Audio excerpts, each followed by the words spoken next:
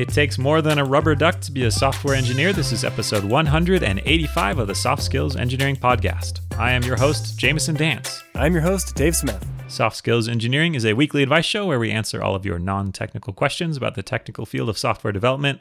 I also pronounced it podcast instead of podcast. I noticed that. I just wanted to reassure our listeners I do know most English. That's good. It's not even October. I can't even claim that was like a cool little Halloween Easter egg. I just don't speak words well. Now for half an hour of talking. Perfect timing. Yep. Oh, do you want to talk about our great patrons, Dave? Yes, thank you to those who are contributing. That gets them a shout out every week on patreon.com. You can join them by going to softskills.audio and click on support us on Patreon. They are Vinlock, Matthew Voidovich, Bartek Tartkowski, Agile Ventures Charity, Brandon Keynes, Ted Nugent, Crash Bandicoot, Zach Grannon, John Grant. This list is getting long. That's actually one of the names, by the way. Oh, I thought you put that in last week as like a fun little aside that I was supposed to say. No, that's actually what one of the contributors said is their name. All right. So thank you.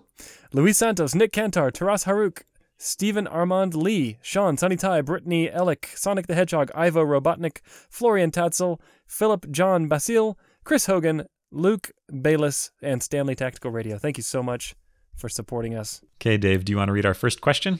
You bet. This comes from listener named Gazegosh Beyaunjushi Yekevyets, who says, "Hello, I am the only principal architect in my department. In addition to technical and delivery obligations, I am also responsible for mentoring of engineers. Recently, I reviewed some very lackluster customer-facing presentation materials drafted by a junior engineer, for which I provided templates and talking points, and informed them this would need to be worked again from scratch.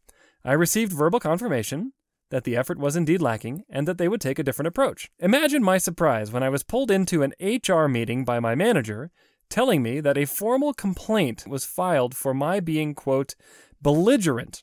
Also mentioned to me was that this engineer would be leaving the company because they couldn't possibly continue to work with me. Now might be a good time to mention we are a completely remote team, and this is the first negative feedback this engineer received from me due to having only been on the team for 2 weeks at that time. This individual has moved into a different group, which I work with often, but now I'm concerned about having someone on the team who cannot handle direct but professional criticism. How do I handle this professional relationship going forward? P.S. This engineer is nearly 40, and we are consultants in 100% customer-facing roles." So you can't call him a fragile millennial. Yeah, he's too old for that. But you could potentially say "okay, boomer" to them. I guess. Whatever, boomer. Yeah, how does that go over in HR? Hold on, Jamison. Oh, is this a reference to the fact that if you're not a millennial, then the only other thing you could possibly be is a baby boomer? That's how it works in my head. I think those are the two generations. Because there is a generation between them, which I happen to be a member of, I will have you know. You're just either an elder millennial or a young whippersnapper of a boomer. Junior boomer. A junior boomer. Yeah. Is it Gen Z? Is that the one after millennial? No, it's Generation X. No, that's you. That's me. But Gen Z is the one after millennial. Sorry, I totally misunderstood you because I'm a junior boomer and I don't understand words anymore. How are there noises coming out of this picture box? Where's the crank? Back in my day, you could go see a picture for a nickel. That's right. Now you got to plug it in and charge its electricity tubes. And anyways, generational conflict. I think that's a good, make sure to engage in that. Yeah. Especially with your HR person. That's the summary. Age is definitely not a protected class that will end up getting you sued. Well, age isn't necessarily generation, right? Like, it can all be a state of mind. Okay. Oh, that's true. That's true. That's right. I am a millennial, after all. Soon I'll move into Gen Z. That's right. I know what TikTok is. Does that get me entrance? You're in. Welcome to Gen Z. All right, what do we do? This is like my worst nightmare. What, being on the receiving end or the being on the other side where you give feedback and someone quits and complains to HR about you. Yeah, that one. That is also my worst nightmare. And that's how I imagine every conversation in which I deliver negative feedback turning out. Yeah, me too. Super scary. I don't know why is that so scary? I don't know. Because like, if that's the response to feedback, that's not going to be a great situation. It's not a great working relationship, but I think it's just that I want everyone to like me. And if they quit because they're mad that I gave them bad feedback, then that means they also don't like me, Dave. That goes right back to the root of the problem. You millennials are just such people pleasers. Yep. Avocados on every desk. An avocado on every toast. It's our war cry. Yeah, I have this nightmare that I will just do my best to be really diplomatic, professional, and give what I think is valuable feedback, of course, after having sat on it for a few weeks, because I'm scared to give it. Yeah, exactly. Like carefully script it out, rewrite it over and over again to make sure it's just the perfect balance of clear and also kind. And yeah, I gotcha.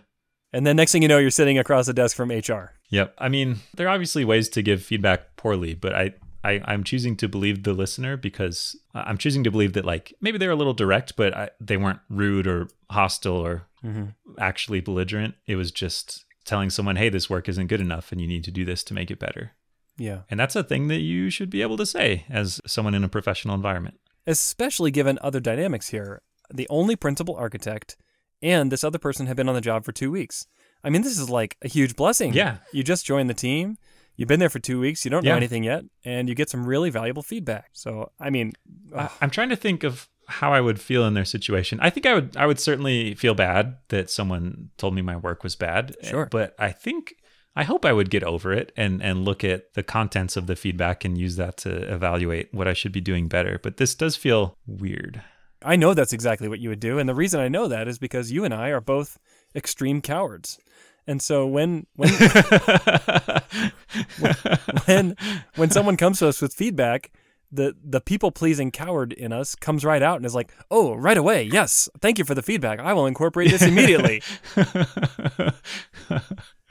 I mean, it's pretty. You have to be pretty brazen to go to HR and say this person was belligerent with me, and then describe the situation. I mean, that takes some guts, you know? Yeah, they're leaving the company, but they didn't leave the company. They moved to a different group. Does that mean they're leaving the company eventually, or they just transferred to get away from you, the listener? I wonder if HR kind of pivoted this. Back. Yeah, talked them off the ledge. Put them on another team, and I hate to make a snarky comment, but they can go find someone else to be offended by on that team, instead of you. Yeah. I mean, that's just based on what's written here. That's what it sounds like is going to happen. And I have known very, very few people who are this level of sensitive. And honestly, it is challenging to deal with folks like this. And I think a lot of times they end up just not getting feedback because giving feedback is hard enough. And when the person on the other end, reacts non-positively, it just makes it even harder to give, and I think they end up not getting feedback. Yeah. So it could be we're dealing with a trend here where they've gone their whole life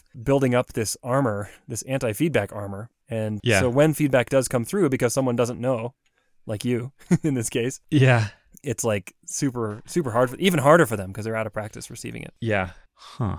I'm just trying to think what you, the listener, could do differently. What? Yeah. I have a 3-month-old baby on my lap. That wasn't like my chair squeaking, by the way. Baby, don't you know how important this podcast is? Settle down, baby. We're trying to give valuable information. He doesn't care. That's what he's telling me. So insensitive. He didn't listen to any of your feedback. I'll give him some more feedback. I think one thing you can do is set clear norms about feedback in your company and on your team, because a lot of this is context dependent and depends on expectations. If you're expecting people to handle you very politely and gently and hint and be very positive and kind of wrap all negative feedback in like a big giant hug, and then you come in and it's a very direct model of saying, hey, this is not good enough, you need to do it better, that's going to be a big shock. But if you can set expectations of, hey, we're really direct on this team, and it's not that we're rude, and if people are being rude, that's unacceptable, but we are clear when we see work that doesn't meet our expectations. Yeah.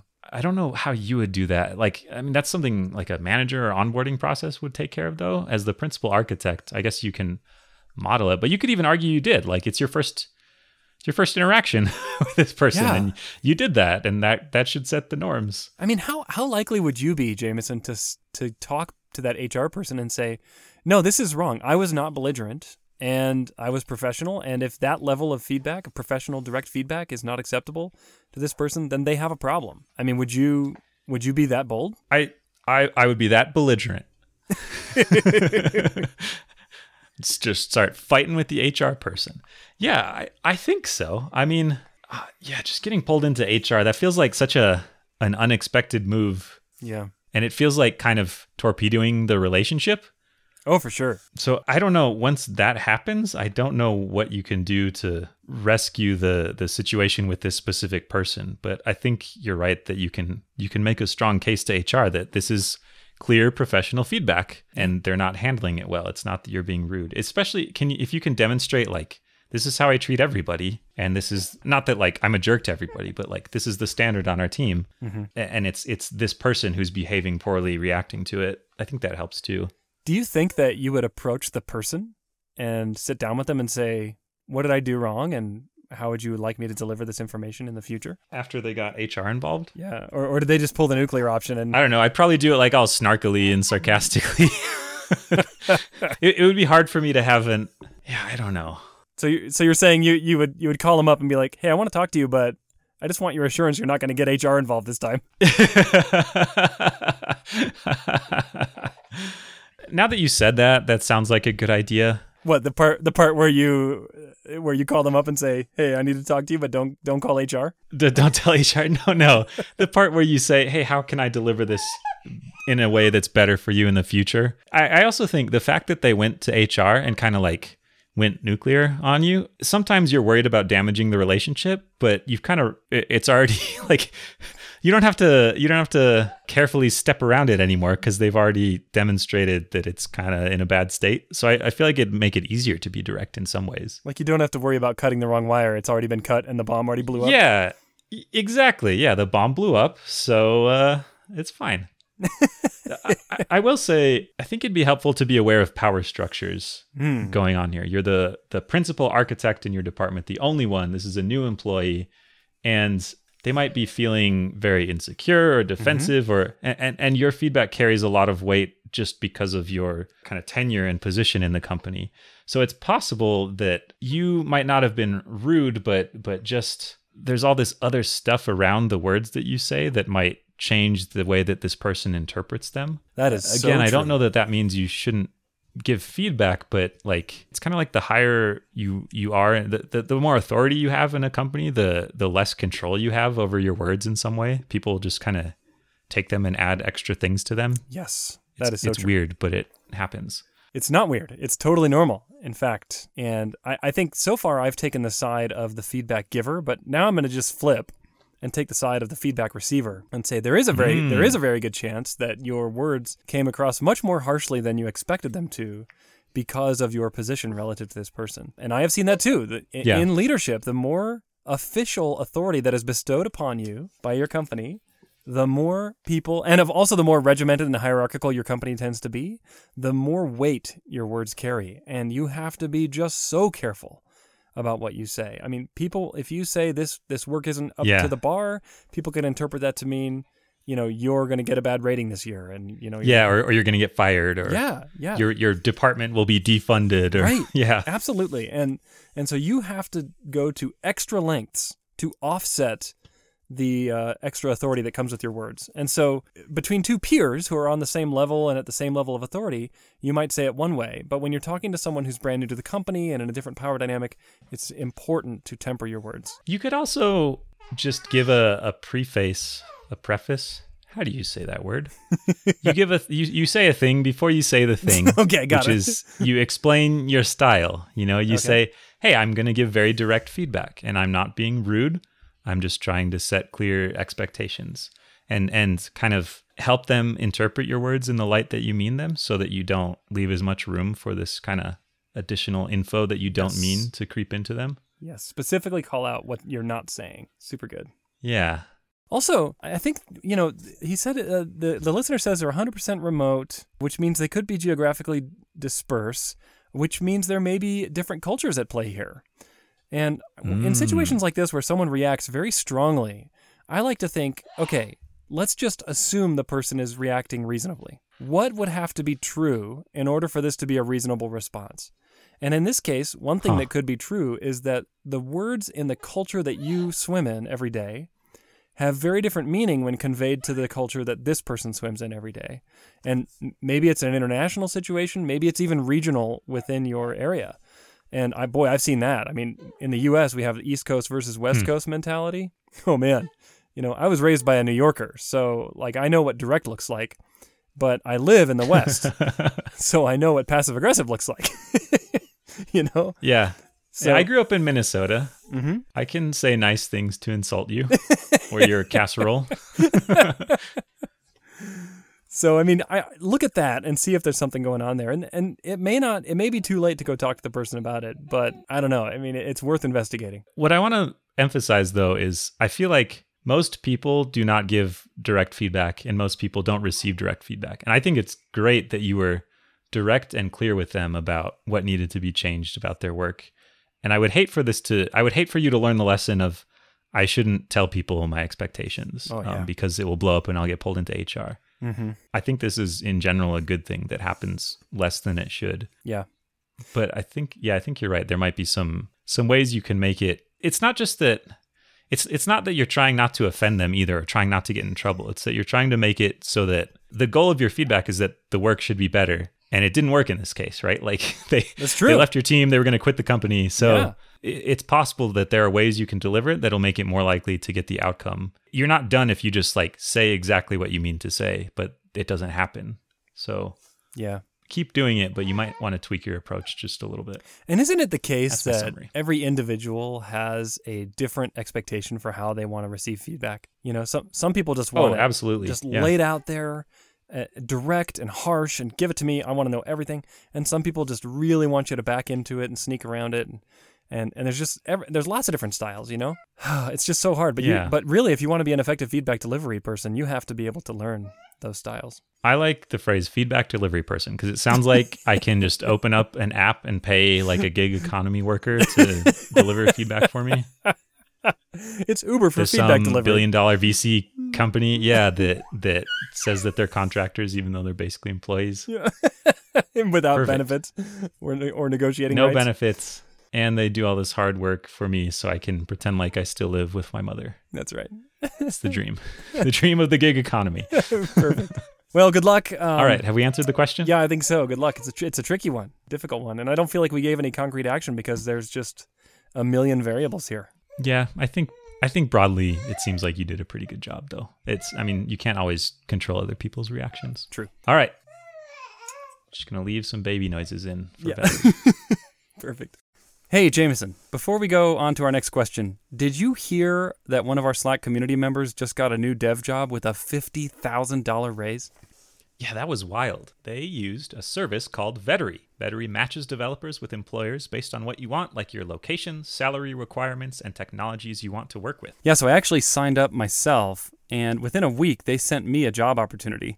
The hiring manager wrote me a very nice note, and the salary was actually amazing. I was pretty impressed. I don't know. I'm a pretty big fan of my current job search process, which is quitting my job and then asking strangers on Twitter if they know anyone hiring for COBOL.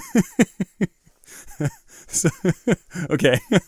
So once you sign up for Vettery, you actually get a dedicated consultant assigned to help you tweak your profile and find the opportunities you're interested in. And the best part is you get those pesky salary requirements out of the way early in the process. No more going through the whole interview process, only to find out that your expectations are way off. Another thing I like is that there's no coding test to get started. And as much as I love balancing binary trees on a whiteboard under time pressure, that's a pretty cool thing. If you're thinking of taking the soft skills engineering advice of quitting your job, you should check out Vettery. Go to vettery.com/softskills to sign up. That's vettery.com/softskills. And if you use that link, you'll help support the show. And if you get a job through Vettery, you get $300. Thank you so much to Vettery for sponsoring the show. Okay, Jamison, would you like to read our second question? I would. Hey, soft skills advisors. I think I may have been soft demoted at the startup I work at. I used to be part of the senior management of the company as the most senior technical member of the staff. However, due to a series of unfortunate mistakes on my part, both technical and managerial, I seem to be no longer trusted or included in any discussions or decisions. I feel like I'm demoted from my position in everything but official title, and yet everyone in the senior management reassures me that they still very much value all my contributions. Is it time to take the time-honored soft skills advice and quit my job, or am I being unnecessarily emotional and paranoid here, and it will just take some time to rebuild trust? I'm still paid a good salary and have my stock options, etc. Ooh. Yeah, I like that term, soft demoted. It's like everything is the same except the way people treat you. You know? I feel like it's more common to get soft promoted where you don't get more money or stock options, but you have to do higher responsibility work. Oh, yeah. It's actually pretty common for companies to bake soft promotion right into their promotion process, where they actually expect you to be performing at the next level before they will put the title on you. So it's actually super common. So like you have to get soft promoted first? Yeah. Okay. I mean, how do you find out if you've really been soft demoted? Yeah, this is interesting. It feels kind of passive aggressive. It's like the opposite of the last question, where you want someone to come up to you and say, hey, you did a really bad job on these things. And you need to do this instead. And they're kind of all like, why wouldn't anyone say anything to you? Probably because they're planning something terrible. Yeah, they figured out the secret that you're an imposter. They've unlocked the imposter syndrome. I mean, I say put it to the test. Like you need some hard metrics here. So let's figure out if you've actually been stripped of authority by making some executive unilateral decision that's really extreme. You know, like tell the engineering team, okay, we're starting the multi-year effort to rewrite everything in Haskell starting today, and see if anyone steps in. If someone else pulls you aside and whispers into your ear, or even worse, if someone pulls everyone else on the team and aside and whispers into their ear. Yeah. All right, we've given you a special project that you are going to manage and work on all by yourself. Yeah. And you can rewrite that in Haskell. That would give you all the data you need, I think. Do you feel like you've experienced this in any way where you've screwed something up and lost trust at work and had to regain it somehow? That's a good question. Let me think back. Here's the best example I can think of, which is actually a pretty good one, but not quite to the extreme levels that we're talking about here. But I was working in the defense contracting industry about, 12, 15 years ago, somewhere in there. And we had just built this prototype product that we thought was going to be really cool. It was just me and one other engineer, kind of a skunkworks thing. We've been putting it together for a few months, and we were approaching a new customer in the defense space about using it. And I sat down with this customer in our lab, and I opened the product, I showed it to them, I walked it through, and then I look over at him and I said, what do you think? This is a huge influential customer for our office. It was like a big portion of our revenue came from this one individual. He looks at me and he goes, "This is useless to me." And I said,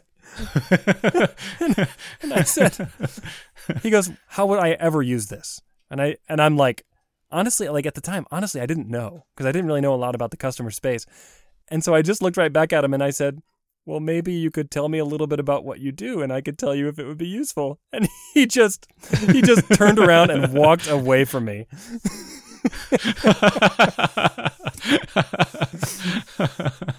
And I just was standing there in the lab, all the equipment buzzing around me, just sitting there feeling sad, wondering what the heck just happened. It made sad buzzes. Oh, so sad. And then fast forward a few years, though, and I did earn that customer's trust, and he ended up trusting me with doing the systems engineering on multi-million-dollar contracts, bringing together big teams, lots of software products, bringing from under one roof, delivering some of the biggest systems they'd ever bought from us. So it did eventually regrow, but boy, it started off pretty bad. I don't... Was it just doing good work over time? Yeah, it was just like... I was scared of him for a really long time. For a year or two. And then I think I just delivered. And then eventually he may have actually just forgotten that original interaction was with me in the first place. But yeah, eventually he trusted me. But yeah, I think it just took a lot of time and consistency. I'm trying to think of stuff.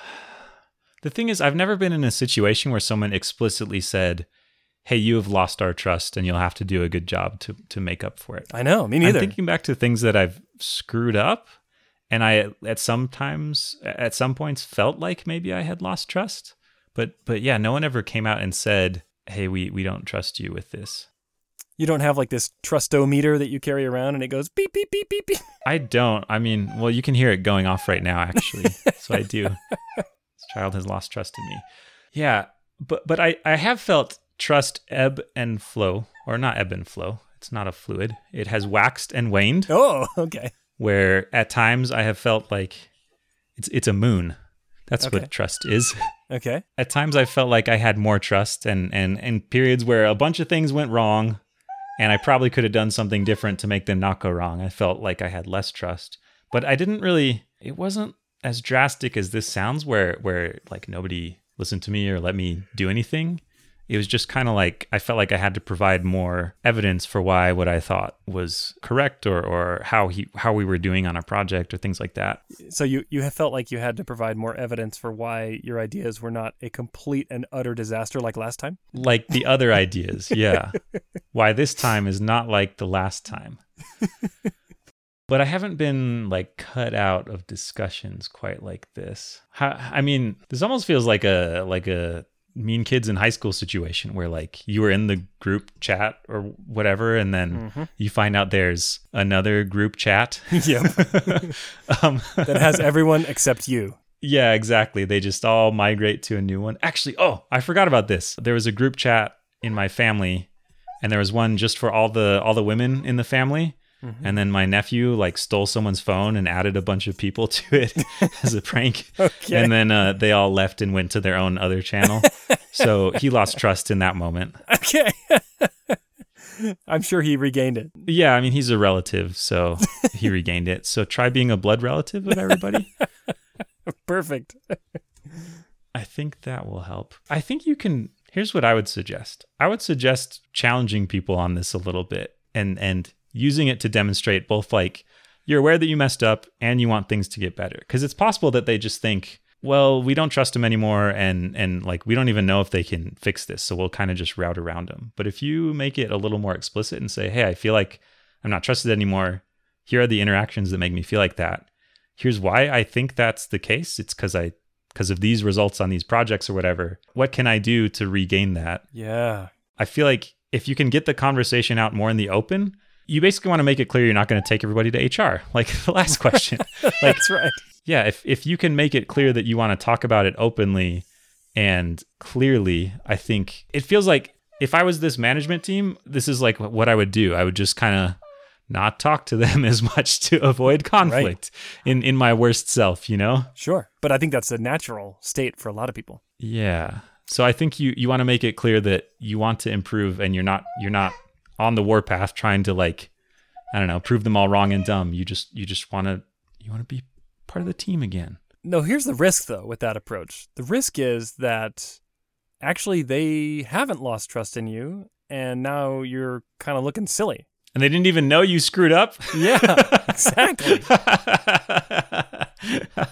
No, I really think this is what stops people from having this conversation. Your project was how late? Exactly. Holy crap. I had no idea. Why do you still work here? But seriously, like, what if, at this point, the question asker is saying, I'm not totally sure, but I think I have been demoted. And now the risk is maybe you actually haven't been demoted, but you bring up this stuff and they're, it's like airing your dirty laundry for no reason. Scary, right? Yeah. But on the other hand, if indeed you have lost trust, boy, you want to know about that and have a concrete and obvious plan to work it back and make sure they're all aware that you are working toward that. Yeah. Here's another potential explanation, though. If you're at a startup, as the startup grows, authority spreads out a little bit more, where before maybe there was one ops person in the whole company. And so they set the roadmap and did all the work and everything. Now there's like 10 people and one of them's a manager. And so there's a little bit less freedom and power concentrated in one person. So it could just be like a natural consequence of some stuff going on in the business. Could be. Or maybe it's specific to your project. Like your project is less important to the company as a whole or your area or whatever. Though they say they're like the most senior technical member, it seems unlikely that technology would broadly as a whole become less important to a tech startup. Maybe there's another tech department. Like, don't worry. We figured out SharePoint can do all of this. We're not going to be needing your services anymore. We've replaced you with some simple shell scripts. That's right. Classic. Yeah, so I don't know. It's tricky because sometimes you don't know if you want to know. You know what I mean? Like, how bad is the rift? I think you do want to know. If you're going to quit over it, you at least want to try and make sure it's real before you just quit on accident and then everyone looks around and says, what happened to Anonymous? They were doing such a great job. Yeah. We didn't have to worry about him for the last 6 months while we focused on this other thing that was super important. Yeah, I love that he was able to work unattended without a lot of supervision. Yeah. Let us all have meetings about this other thing that was on fire. Yeah. Maybe you could glom on to one of the people who is more apparently in this in-group and just follow them around from meeting to meeting and just be like, oh, hey, I saw I wasn't on this invite, but, I just wanted to show up and just see what they're talking about in there. I think you should ask them if you can be their lackey. Yeah. Hey, do you need a yes man or woman? Do you need a yes person in the meeting? A yes delivery person? Someone to pound the table and back up your ideas?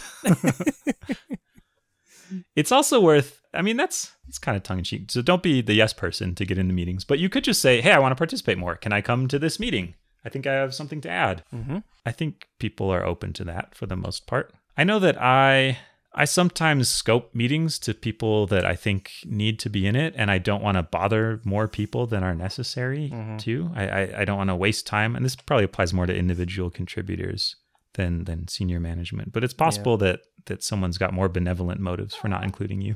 Okay, I changed my answer. I think you should first just say like, hey, can I come to these meetings? Okay. I think I have value to contribute. And if that doesn't work, if the meetings all mysteriously move to a different room, you show up and it's empty. you find out that the video conference call was changed at the last minute, but you don't find out until afterwards. Dead giveaway. Then I think you have to, then you call it out and say, hey, what's going on? Have I lost trust? I wanna get involved more explicitly. Yeah. It's so rare that people actually come to leadership and say, I can sense that you're dissatisfied with my performance and I would like to do better. What can I do?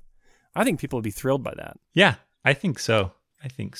Well, we talked about Haskell. We've checked all the boxes. We haven't talked about Bitcoin yet this episode. That's true. Yes. Have an idea for a blockchain project. That'll get management to go crazy. That's true.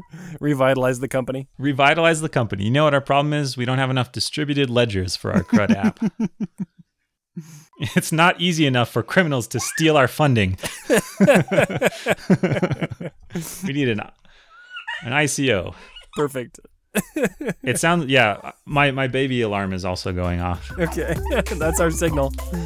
All right, what can people do if they want their own questions answered, Dave? Go to softskills.audio and click Ask a Question. And while you're there, click the Support Us on Patreon button. And big thanks to Vettery, who sponsored this episode. You can visit them at vettery.com/softskills to start your job hunt today. Thank you very much. We'll catch you next week.